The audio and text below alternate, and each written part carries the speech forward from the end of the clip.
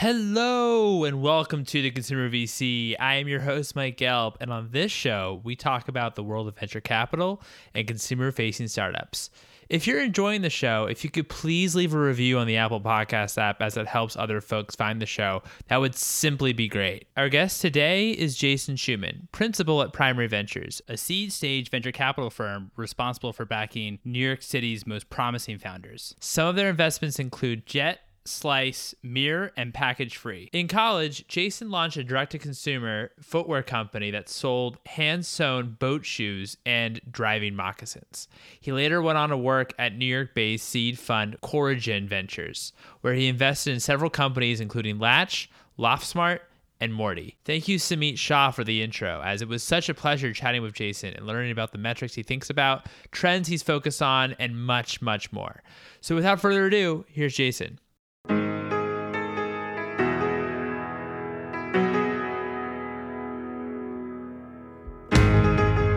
Hey, Jason, thank you so much for taking the time. How are you today? Doing fantastic, Mike. Excited to be chatting with you today. Well, thank you for your willingness to come on the show. I really appreciate it. Let's first start at the beginning.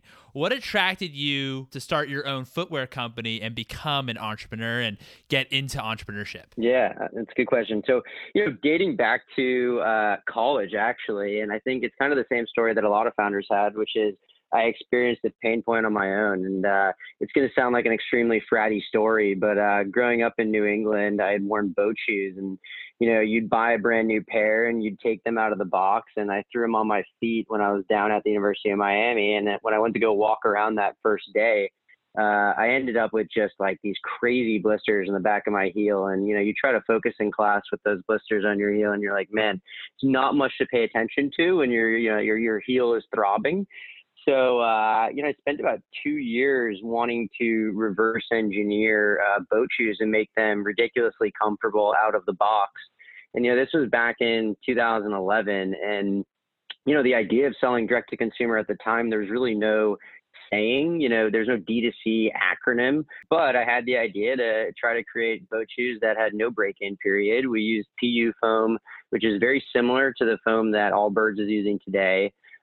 We reconstructed the heel to make the shoes actually much more firm around the heel and give it more support. So it almost felt like a Nike running shoe or an Allbirds shoe, but in boat shoe form. And then we were selling them direct to consumer at a great value. And for me, at the end of the day, we ended up deciding to invent a way to customize the shoes after they were made with a variety of logos, whether it be fraternities, colleges, yacht clubs, you name it. We could do it. And that felt like the biggest differentiator to us at the time. And, having grown up in a family of entrepreneurs, I was always told to jump in feet first into the deep end. And so I did it while I was in school. Really interesting to hear how you took one of your own personal pain points and was able to turn it into a business. We could probably do a whole episode on all your learnings from that experience. But what were some of the learnings? One, market timing is everything. I think our market timing was great, especially because back in the day, Facebook was super cheap. But with that said, the two other biggest levers are execution, one, and, to be fair to myself and my co-founders, we just did not execute super well, especially, me at the end of the day as like a naive and ignorant 21-year-old, launching a footwear company. And then team. And, I think bringing together absolute rock stars is ridiculously important. And it's actually something that we focus on very, very deeply at Primary, is making sure that you're surrounded by A talent. And a lot of times, first-time entrepreneurs think that they know what A talent is, but they don't really know what A talent is until they actually see it and get exposed to it. So that's something that we're constantly focused on over at Primary, is helping provide that type of A talent, because it just makes your job as a founder and CEO 100 times easier when you can bring in people that you can trust to execute on in a big way. How should founders think about timing? Darcy over at Andreessen Horowitz just wrote a really thoughtful post about something called product zeitgeist fit, is what he calls it. And, there's certainly macro tailwinds where, we ask ourselves, why now? And that really is the fundamental timing question. So, we have a portfolio company of ours called Package Free Shop, which is a multi-brand retailer of non-single-use plastic products. So think like anything that's extremely sustainable that you would have in your home. So, Lauren Singer, who's the founder over there, she was just a sustainability influencer on her own, but that started, a few years back.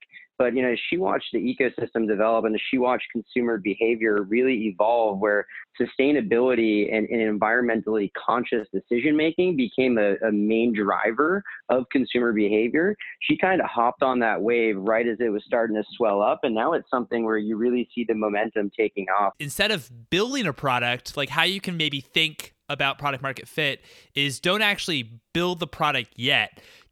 Just run ads and see if there's any traction for the actual product if it's there. And if so, then you go out and build the product. The more you can de-risk things before you go to raise venture capital or before you go to start a company, it's absolutely critical. And I mean, the story behind Hims, when the Atomic guys, over a weekend launched Facebook ads to selling, minoxidil for hair loss was absolutely incredible. And I think it just is a fantastic way to highlight for people the way that either like the lean startup methodology or, reading through the book, The 4 Steps to Epiphany, can really highlight for a founder, like how you can de-risk your go-to-market strategy.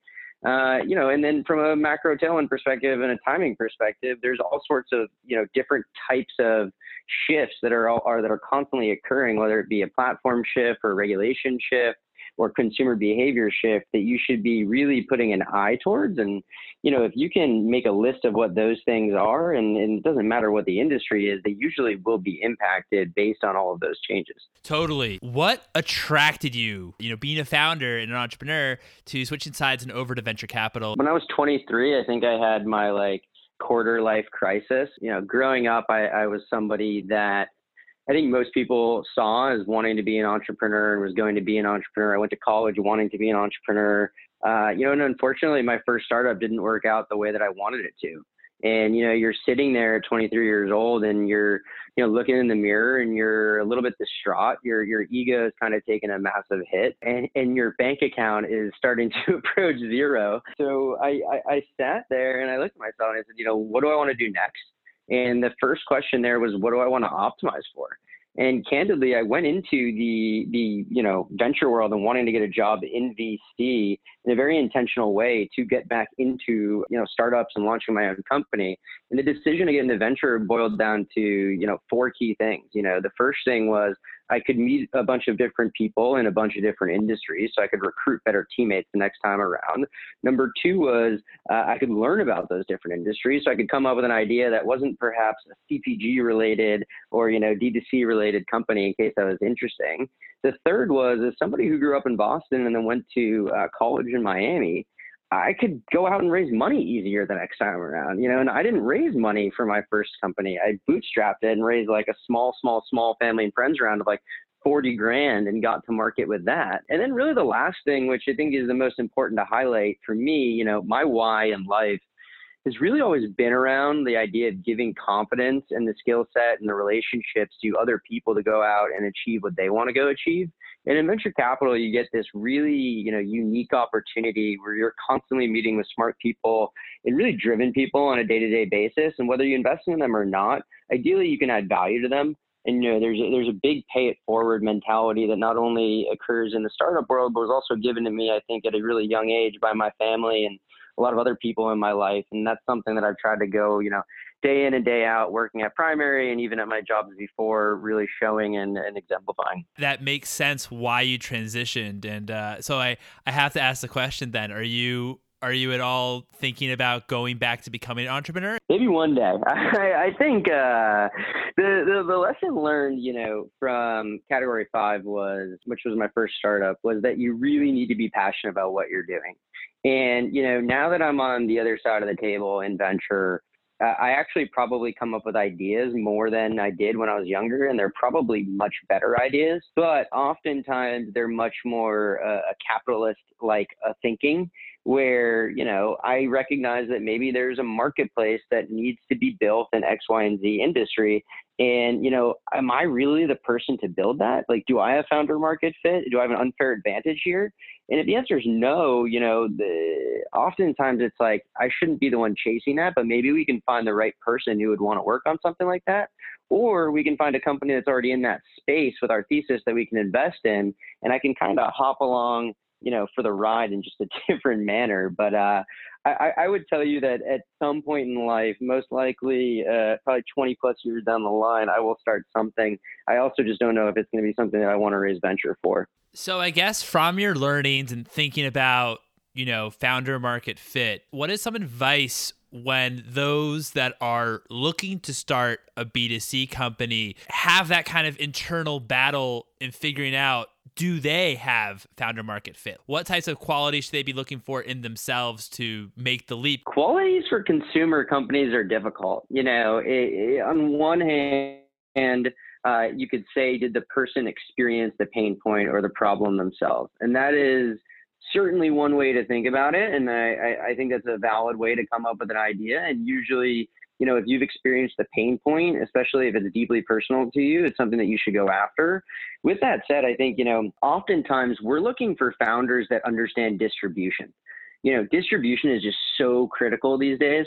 And it doesn't matter if it's like retail or, e-commerce and customer acquisition. I think the people and the teams, more specifically, that we're most comfortable backing are those that have understood go-to-market strategies and acquiring customers at scale. Because, as I'm sure you and your listeners are becoming far more aware of these days, it is becoming so much harder to acquire customers efficiently. And so, unless you've really gone out of your way to either surround yourself with experts or co-founded the company with experts, you ideally better be an expert in distribution, because too many founders think about product early on and not enough about distribution. And if you don't have the latter, you don't have business. I see now a few Twitter posts about, in terms of the ratio you should be thinking about or the importance of distribution versus the actual product itself. I think one I heard 80% distribution, 20% product. I know obviously they go hand in hand, but what do you think is more important? I will say, I think you and I both could name some companies that are very large D2C brands that have okay products, but really good brands and really good, distribution. And I think if you can nail the brand and you can nail the distribution, you can be a good company. If you have a great product and you can nail the brand and distribution, you will have a multi-billion-dollar company. And I think that's the fundamental difference at the end of the day. You can catch a wave with an okay product and grow a little bit. But if you want to be able to ride that wave all the way in for a long time, and that includes driving significant word of mouth, you really do need to have a good product that people are going to talk about. And also it really helps if people can recognize that product and it's constantly out and about and in their face. There's a book called Contagious that a Wharton professor had written, and which highlights a lot of the reasons why certain products go viral. And I think that, that's a really good book for people to read to start to understand, what separates certain companies from others. Because when you look back, especially over the last 5 to 10 years, there's been many startups in many categories, but there's been very few that have been successful, and certain ones are taking off for certain reasons as well. What makes seed investing so interesting to you, and why is that your personal focus? Seed investing is interesting to me because the people. At the end of the day, I absolutely love the people part of this business. I love hearing about people's vision for the type of company they want to build and what motivates them to wake up every morning and to go to work. I think that as you start to hear people's personal stories and what they've overcome, in order to get to this point and how they want to, kind of take things to the next level, I think that that's an incredible part of this job. It's also one of those stages where you can work pretty closely with the founder in crafting that vision and even expanding that vision, over time.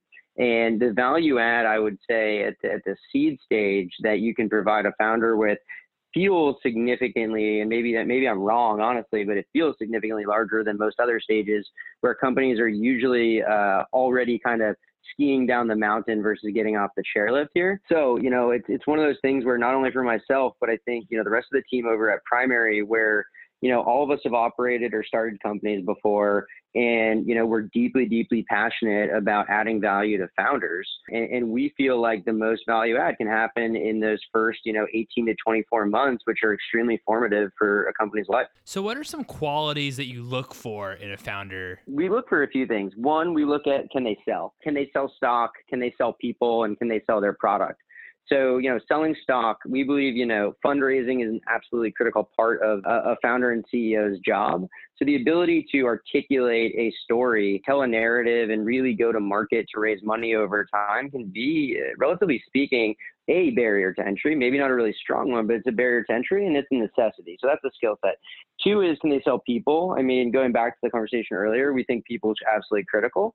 And, the ability to go sell people to work for you, can you outkick your coverage and really get people on board to working for you, whether it be like a growth person from a company that's making 2x more than they're going to make if they go to work for you. I mean, those are the specific moves that at the end of the day could make or break what you end up becoming. And then the last thing around selling product, that goes back to the distribution part of the conversation before. As far as like KPIs and metrics that we're looking for, and by the way, one other thing on that is, grit and resourcefulness is also something that I'm constantly looking for in founders. Like I'll actually ask them about their background, their childhood, what it was like growing up, and then the process they took in order to get to this specific point, this specific meeting with the company that they're starting. Did they meet with experts? Did they do customer development like you asked? Did they test Facebook ads? If they did test Facebook ads, what was the language in there that they were using? What was the most successful ad? What did it look like? What did it sound like? What was resonating? What were the key insights, from those conversations? And then metrics wise, we're focused on a lot of different things these days, but LTV to CAC has been something that people have constantly been talking about over the years. We're actually more focused on payback period. Payback period is takes into account more about the capital efficiency of a business, or really is an indicator of capital efficiency. And, for us as a seed firm, especially in consumer, we identify that, not every company is going to be a multi-billion-dollar exit. So, if you can have a sub 6 month, really sub 3 month payback period, or, be making money on that first purchase, especially depending on if you have high repeat behavior or not, that's absolutely critical for us, because then you don't need to raise a ton of money in order to pump it all into marketing. I don't think we've talked too much about payback period on the show, so thanks for diving into that. Those that work at big corporations and want to become early employees at early stage startups, what should be their due diligence process when evaluating opportunities? So I think, if you're going to evaluate moving to an early stage startup, I think there's a few things that you really want to consider. One is, you need to make sure that the people that you're getting on the bus with are the people you want to ride with, because you're not going to be the driver at the end of the day. So, you got to go ahead and back channel the founder. You probably want to talk to people that they worked with prior at their old job. You may even want to talk to their investors. What was the investor's thesis when they invested in this company? And, making sure that there's alignment between the founder and the investors, I think is actually a really interesting thing, where you can go ahead and say to the founder, you're a seed company, you want to go raise a Series A. What does that look like? Where is our focus over the next 12 to 18 months?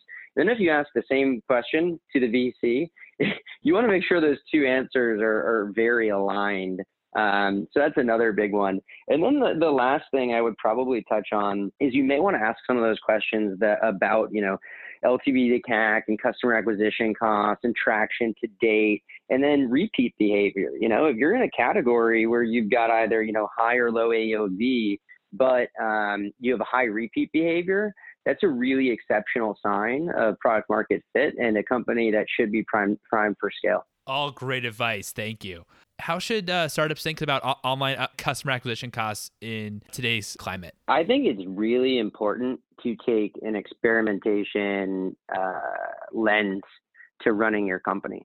One, there's certainly product-driven growth where, word of mouth and referral can come from within the product. And I think that is an incredible unlock for a lot of companies. If you look at referrals, like Blue Apron certainly was the gold standard there in the early days with kind of like give a box, get a box type of deal. But, at the end of the day, I think most companies are still using Facebook. The question is, what is going to be that next channel when you spent as much as you can on Facebook and it's no longer an efficient channel. I've heard everything from, using Hulu to outdoor advertising. I mean, if you come to New York and you've been on the subway, you probably realize how many venture-backed D2C companies there are.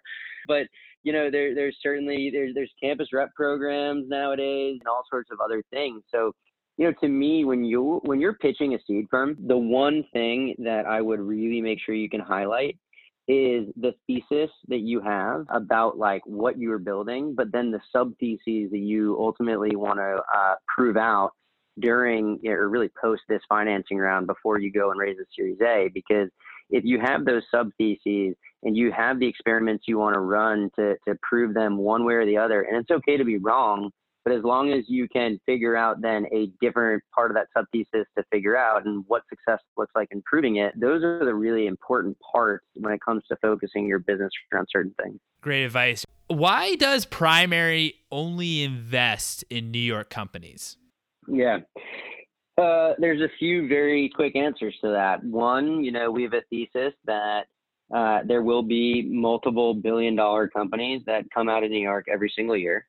And we want to make sure that we're in those companies. But two, we think that, you have to earn the right to work with the best founders. And that in order to earn that right, you need to be value add. And the only way that you can be value add is if you're focused. And for us, focus means New York. It means seed only. It means leading and co-leading only. And it means having a portfolio impact team that is twice the size of our investment team. We have 3 operating partners now, ranging from the former CFO of Plated to an incredible chief people officer type operating partner, Kat Hernandez. And they really have helped us, the saying internally is we bring a bazooka to a knife fight, where for those 18 months, post-investment, we're really trying to make them feel like 18 months and be the biggest value add on the cap table. And when it comes to talent, which we think is a network effect business, it's really hard to do if you're spread across multiple geos. So now, with 2, 3 full-time recruiters on our team, we have a database of thousands of the best operators in New York City. And they're not just people whose names we've plugged into that database. They're people who we've back-channeled and made sure are, legitimately some of the best operators out there. And we try to help our companies with hiring that way. That's excellent. So I know at Primary, you either co-lead or lead rounds. If you were to tell a company, we love what you're doing, we want to invest in your product, but we need a lead, that's not a good sign, right? We would never say that. we would, I hated that. I hated that even when I didn't lead. I wanted to commit to you one way or the other, or I wanted to be honest about it. But I will pass, instead of telling you that, because I don't have any excuse. And at the end of the day, this business, especially now, because the ecosystem's changed so much here in New York, it's very competitive. Funds have increased in size. We all have ownership minimums. My job is to find you first and to build conviction first, and then to get to term sheet first. And, by doing that and really taking the lens of, I ask myself a question when I see decks today, which is, am I willing to cancel my meetings tomorrow to meet with this person? If the answer is no, I'm probably not meeting with the right person. Yeah. So, I really am trying to be more critical about that because everybody else is moving way faster than they ever have before. Well, thanks for sharing your thoughts about that. So what's some advice for founders that live in secondary and tertiary markets? I went to school at the University of Miami. I was in a secondary, tertiary market.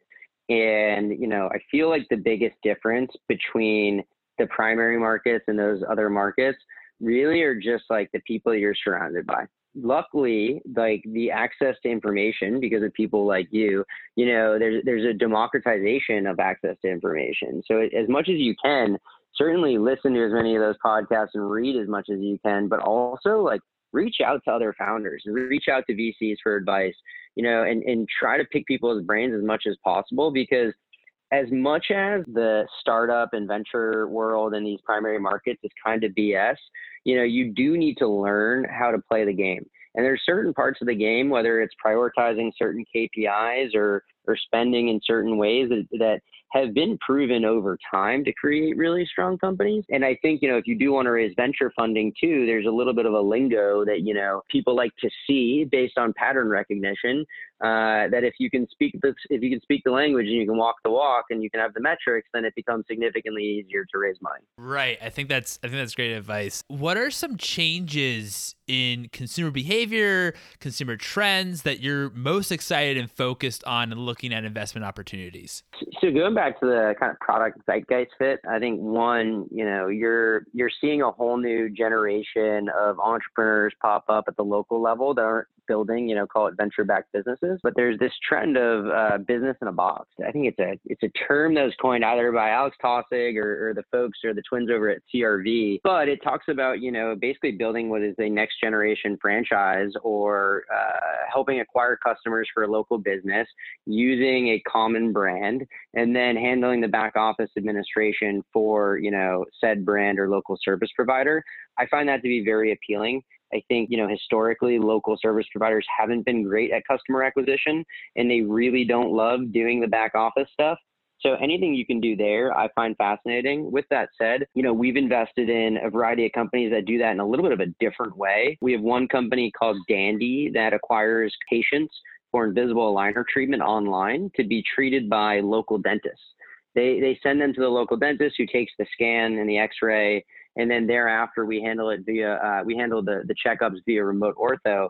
And what I find interesting about that business model, which can be done in different industries, is we make our margin off of the aligners. And then the dentists love it because it's lead gen for them. They're getting new patients off this thing, and they believe it's safer than the Smile Direct Clubs and the Candids of the world. So they're absolutely in love with it. Another big trend for us that we're looking at, people are moving away at pretty rapid rates from religion. And I think that leaves a hole in a lot of people's lives, whether it be with community or purpose. And they're trying to find something that can help replace that, both, IRL, in real life and digitally. So figuring out something that can fill those voids to make people feel more whole, from a community perspective, but also mentally, because, unfortunately, there's a lot of anxiety going on in the world today, a lot of mental illness. And I think people could use some good alternatives and good solutions there. Absolutely. Well, you've brought up two trends that I don't think we've heard yet. What is something that you would change when it came to venture capital? I think, there's really two things. One is the ability to invest in more mass market stuff would be awesome. It's very challenging at times to invest in certain products, especially right now, that are more mass market because of the fact that customer acquisition costs are going up so much, and, contribution margin, we're looking for like $100 to $200 worth of contribution margin in the first 12 months when acquiring a customer. And if your price point is super low, that's really difficult to do, especially at least acquiring customers online. So unless you're going to get a lot of free advertising because the value of your product is insanely high to the consumer, or, you're showing incredible repeat rates in LTV, it's one of those things that, I think most VCs just tend to invest in stuff that's for a higher end consumer. And I'd love to change that. And I think the other thing is, more diversity in venture capital over the next 5 to 10 years, I think is just absolutely critical because, you have decision makers and people in the industry that are not diverse, and therefore they're investing in things that maybe aren't as diverse as well. And I think adding a different perspective into the conversation is critical and should be something that every single partnership focuses on. Absolutely. I think those are two excellent points. What's one of your favorite books that has impacted you personally and one that has impacted you professionally? Personally would be the book Attached, which is about attachment theory, which I don't know if you're familiar with, but it essentially describes 3 different core attachment styles in society that people have in relationships, specifically relationships with their significant other. I thought that is it's an incredible book for anybody that is in their mid-20s and in a relationship or getting into a relationship. I think the one that actually I would argue is the second book, which is both personal and professional, is a book called Think and Grow Rich, which ironically is a much older book, was written in like the 30s by Napoleon Hill. And he followed around the top innovators and entrepreneurs of his time, really the titans of industry. And he identified the key threads amongst them all. And I think that the quote unquote secrets that are shared in that book have certainly helped guide me in my professional career and also personally as well. in becoming a human being that tries to learn from other people constantly and sets goals and creates plans around those goals and to achieve them. Very cool. I'll certainly have to check out both. What's one company that you had the opportunity to invest in, didn't, and in retrospect, wish you did? Man, my